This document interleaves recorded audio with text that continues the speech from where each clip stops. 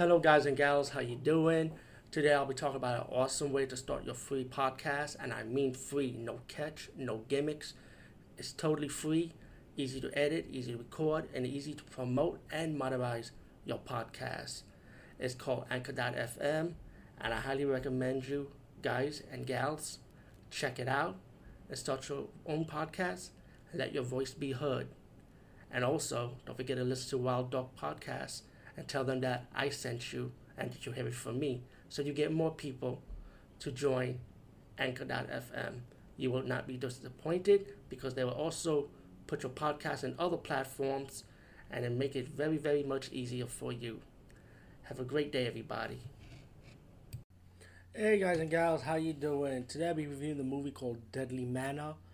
And what's interesting about this movie is that I actually reviewed this director's movie before. I think two of the movies he did, one was Edge of the Axe, and there was another movie that he did I felt like I did review. So this wasn't my first rodeo with this director. And what's more interesting is that it's actually a director from Spain. So these movies I reviewed with this guy, I was reviewing modern day horror movies from Spain. Because usually the Spanish horror movies I reviewed from Spain was like the old ones from the 70s and early 80s, like Paul Nachi's work, or Tomb of the Blind Dead series franchise, which I did review the full franchise of that movie and Paul Nachi's work also, which you can check on my Anchor.fm podcast, or just follow my older blogs. That's all I can say. So many reviews I have done in the past. I'll go to BitChute to check those reviews out too, if you want. Meanwhile, Deadly Manor is another slasher movie from his work, and the movie is about a bunch of teenagers pick up this hitchhiker and they need a place to stay. They stumble this manor, this nice house, creepy house, but to me it looks nice because I like creepy houses. Yeah, right, I'm crazy like that.